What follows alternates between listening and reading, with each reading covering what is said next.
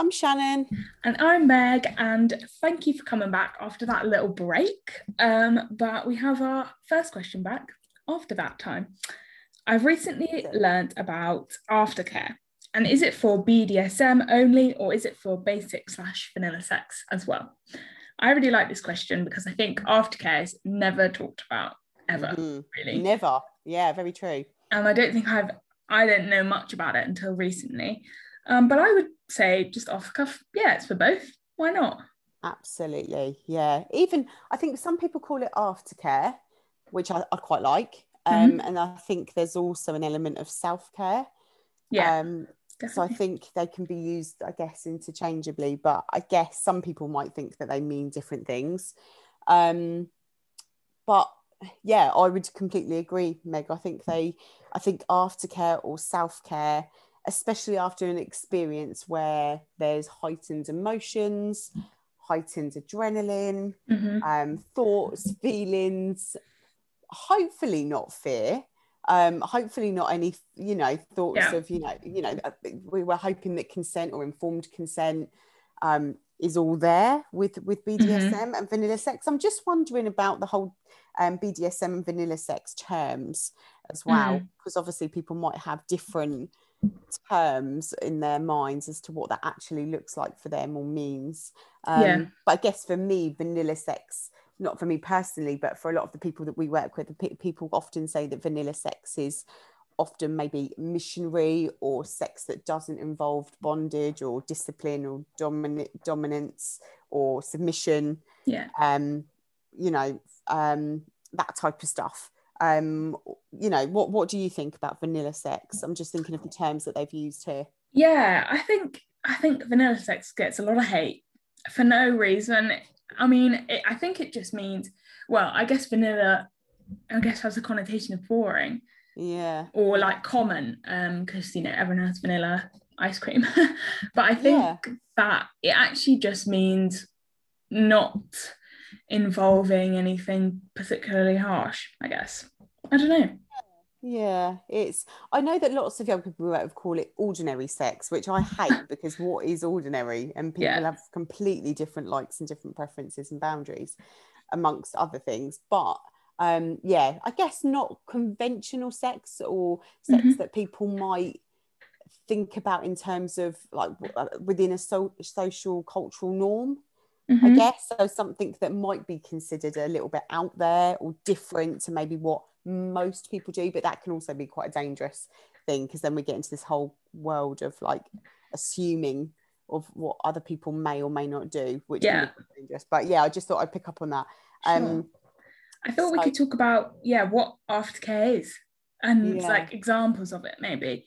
So my definition of aftercare is literally like aftercare, like it just kind of it says it in the name, doesn't it? It's care that you take of yourself and maybe of the other person after you've had a sexual interaction, whatever that may be.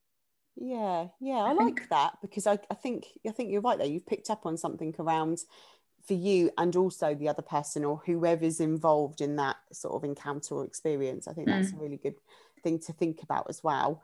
And I guess it is about looking after yourself within that, but also making sure that everybody's okay and cool with maybe what's just occurred or what's happened.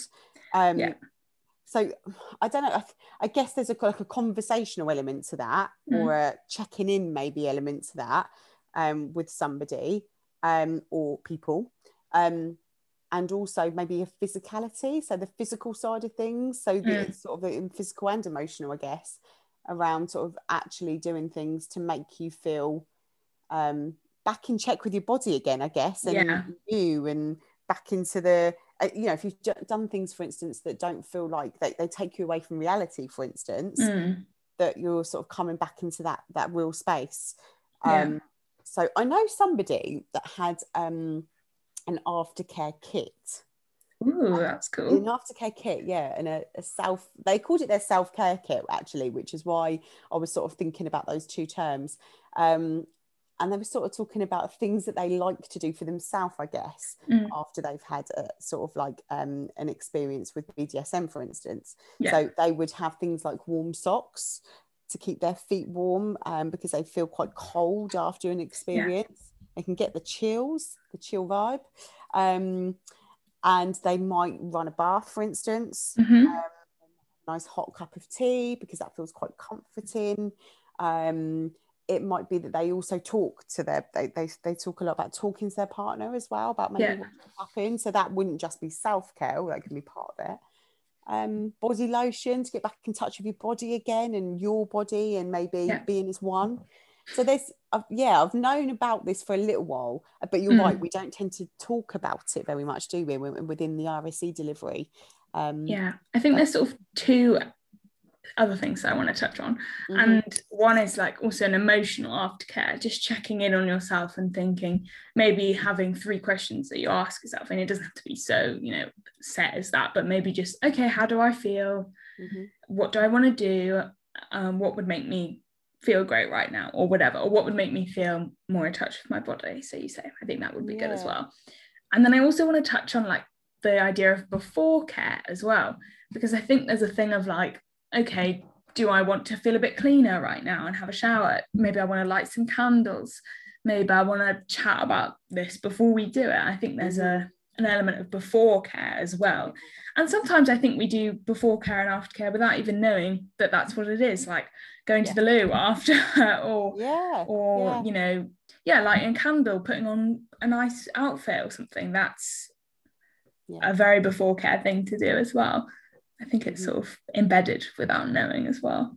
Yeah, and not things that you feel that you have to do, but things that you actually want to do. Yeah, to make. And it could be getting into your pajamas. Love that. Love that. Absolutely. So I think there's a lot of pressure on people in general just to look and be a certain way before maybe sex happens or a sexual encounter happens, but it's actually like, what do you actually want to do? It doesn't mean that you have to get in the shower or the bath and shave your legs, for instance. If that's not what you do, because the societal norm says that that's what you do, but actually it's not what you do at all. So it's about things that you actually want to do and what feels good for you. But you're right, some people don't even see it that way, do they? But I think regardless of what type of relationship you're in, or what type of things that you're into from a sexual point of view, or even a non-sexual point of view, just checking in generally before and after is a pretty good thing to do. Just care about yourself and the Feels world. Pretty standard. Yeah, I think so. So I guess to answer the question, it's for every kind of sex, and it's also, I think you could use it for solo stuff as well, and it's always worth checking in with yourself before and after that as well. So it is.